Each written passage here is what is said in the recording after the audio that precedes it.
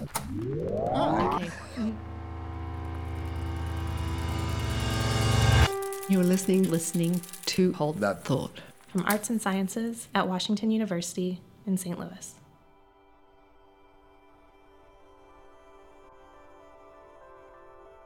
Thanks for listening to Hold That Thought.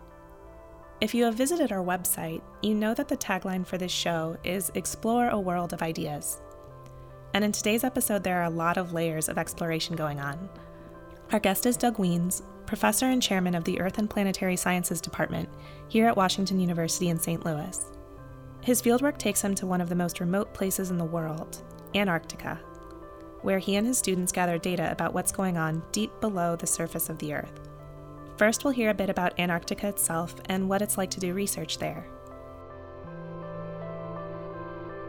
Really, nobody was on the continent of Antarctica until about 100 years ago, and nobody has ever really lived there. I mean, it's just a place where we go to explore, but there's no citizens of Antarctica, and so that means that we just know much less about it than any other continent where people live. And many times when we go somewhere, it suddenly hits you that you're the first person to ever be in this spot.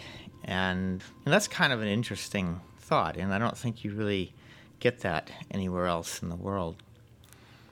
I think I've been there about 7 times. I maybe go about on average every other year myself. I was there last year for about 6 weeks and actually got stuck there over the holidays. I was supposed to come back right before the holidays, and then there was a big snowstorm, and so we couldn't get out of our camp for a while.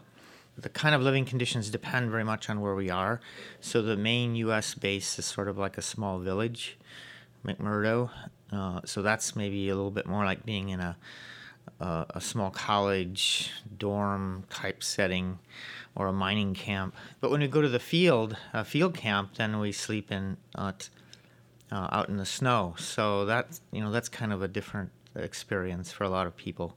It's reasonably comfortable, but when there's a blizzard, you certainly feel it when you get out of your tent. If you're going to risk being stuck in a blizzard in Antarctica, then you'd think that there are probably really important research questions at stake. And there are. As you may have heard, what's happening to the ice sheet in Antarctica has the potential to affect the rest of the world in drastic ways. The science questions, a lot of them relate to what's happening to the ice sheet. So we're kind of all worried that West Antarctic ice sheet is going to start melting. If just the ice sheet in part of Antarctica, the West Antarctic ice sheet, if that melted, then the sea level, if the whole thing melted, then the sea level would rise like 20 feet. Well, the last flood in New York was caused by a rise of a little bit more than half of that. So you can imagine what a worldwide rise of the sea level by 20 feet would do. We don't expect that to happen real fast. It would probably happen over hundreds of years, but if that happened, it would certainly have major impact all around the world. And so there are satellite measurements from a satellite called GRACE that tell us that certain parts, well, actually what it tells you is that the gravity is decreasing in certain parts of Antarctica, and we want to know whether that comes from ice melting or from some motion of the ground. And so one of the things we do is go out and put GPS receivers that are sort of like the GPS that you use when you go hiking through the forest, but they're more accurate. We put them on the rocks and then track, whether the land surface is coming up. And then that is used to calibrate the satellite measurements and tell us whether Antarctica is really losing ice. And it does look like Antarctica is losing ice from around the coastal regions, but not so much from the center part. It's being probably warmed by the ocean, so the coastal parts are losing ice. Figuring out what's happening to the ice sheet also involves looking deep below the surface of the Earth. Let's hear more about how this works. Some of what we do is actually mapping the Earth even hundreds of miles down beneath the land surface. And this can also be important because this affects how the land might be moving upwards or downwards. Because When the weight of the ice is pushing down on a continent like Antarctica, it essentially squeezes part of the mantle out from underneath the continent. And then when the ice melts, then that flows back in. But the properties of the Earth, 100 miles down, actually affect how that happens. So we're trying to map out essentially the viscosity and the temperature of the Earth at great depth to understand that process better. So we're using seismic waves actually as sort of a CAT scan for the Earth to try to see what's down there and then see how it relates to processes on the surface. We also use the seismographs to record how some of the ice is moving. And so, for example, there's one really large ice stream, which is about 100 kilometers or 60 miles wide and many hundreds of miles long. And we found that it slips twice a day, just all of a sudden lurches forward about 2 feet. And when it does that, then it sends seismic signals all around Antarctica that we pick up with our seismographs. And so we're trying to study the physics of how the ice moves from the center part of Antarctica, where it's really cold, to the coastal part, where it melts, because that's what really controls what happens to the Antarctic ice sheet. And if those ice streams start to move faster, then the ice will move to the coastal areas and melt faster, and then the amount of ice in Antarctica will go down in the future. But we don't really understand very much about the physics of that, and so that is a lot of what we're looking into. In that last description, Dr. Wiens mentioned using seismographs to make these measurements. As part of his fieldwork, he and his team set up these instruments all over Antarctica. But how does a seismograph work exactly? Well, a seismograph basically has 2 parts. One would be a sensor, which is a mechanical device that basically measures how the ground is moving and converts that to electrical signals. And then we have a data logger part, which would actually then take those signals and record them onto a computer memory and put time information on there. So, because we have to know exactly what time it is, down to 100th of a second. So that's really the seismograph.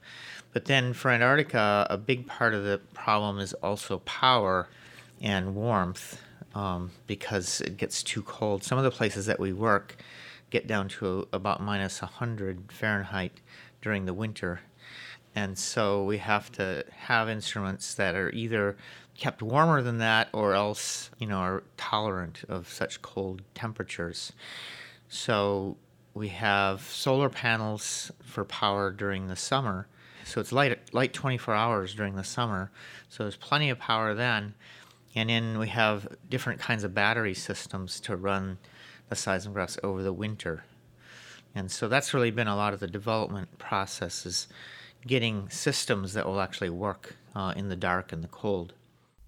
So for his research, Wiens is exploring the deepest parts of the Earth underneath one of the world's most harsh landscapes. But there's yet another layer of exploration going on, and that's through time. The research that we've heard about so far mostly has to do with what's happening in Antarctica now, with a hope to understand what might happen in the future.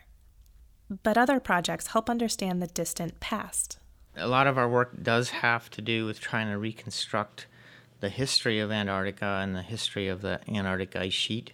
There's a huge mountain range that's buried completely by ice. There's no mountains sticking out at all. So as geologists, we don't know anything about how long those mountains have been there and what role they may have played in the formation of the Antarctic ice sheet. And so what we've been able to find out is that those mountains are actually very old. And so geologically speaking, they've been there for, many hundreds of millions of years. And so that probably was the place where the Antarctic ice sheet originated.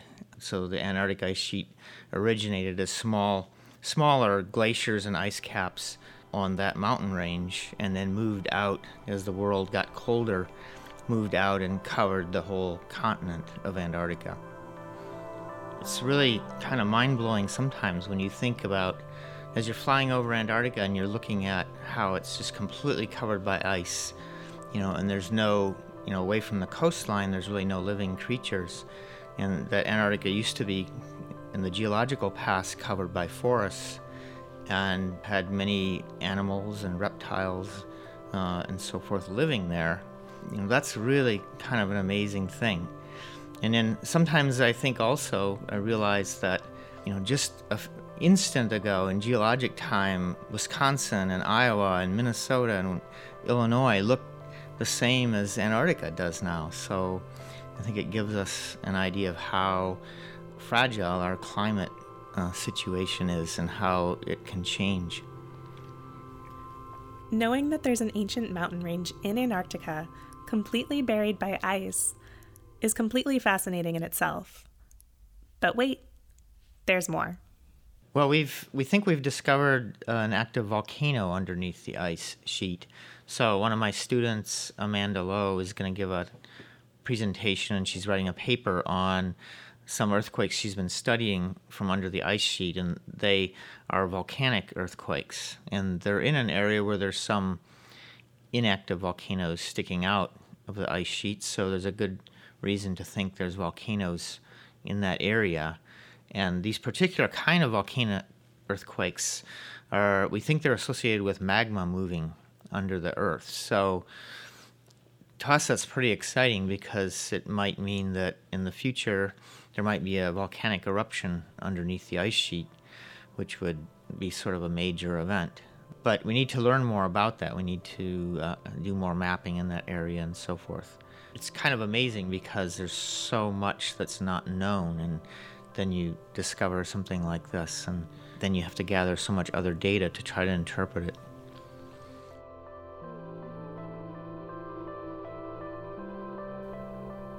Many thanks to Doug Wiens for contributing to Hold That Thought. You can find us at thought.artsci.wustl.edu. That's thought.artsci.wustl.edu. We're also on Twitter at WUSTL_thinks, and you can find our podcasts on iTunes, Stitcher, and SoundCloud. Later this week, I'll be posting some photographs of Professor Wiens in Antarctica, so be sure to check those out.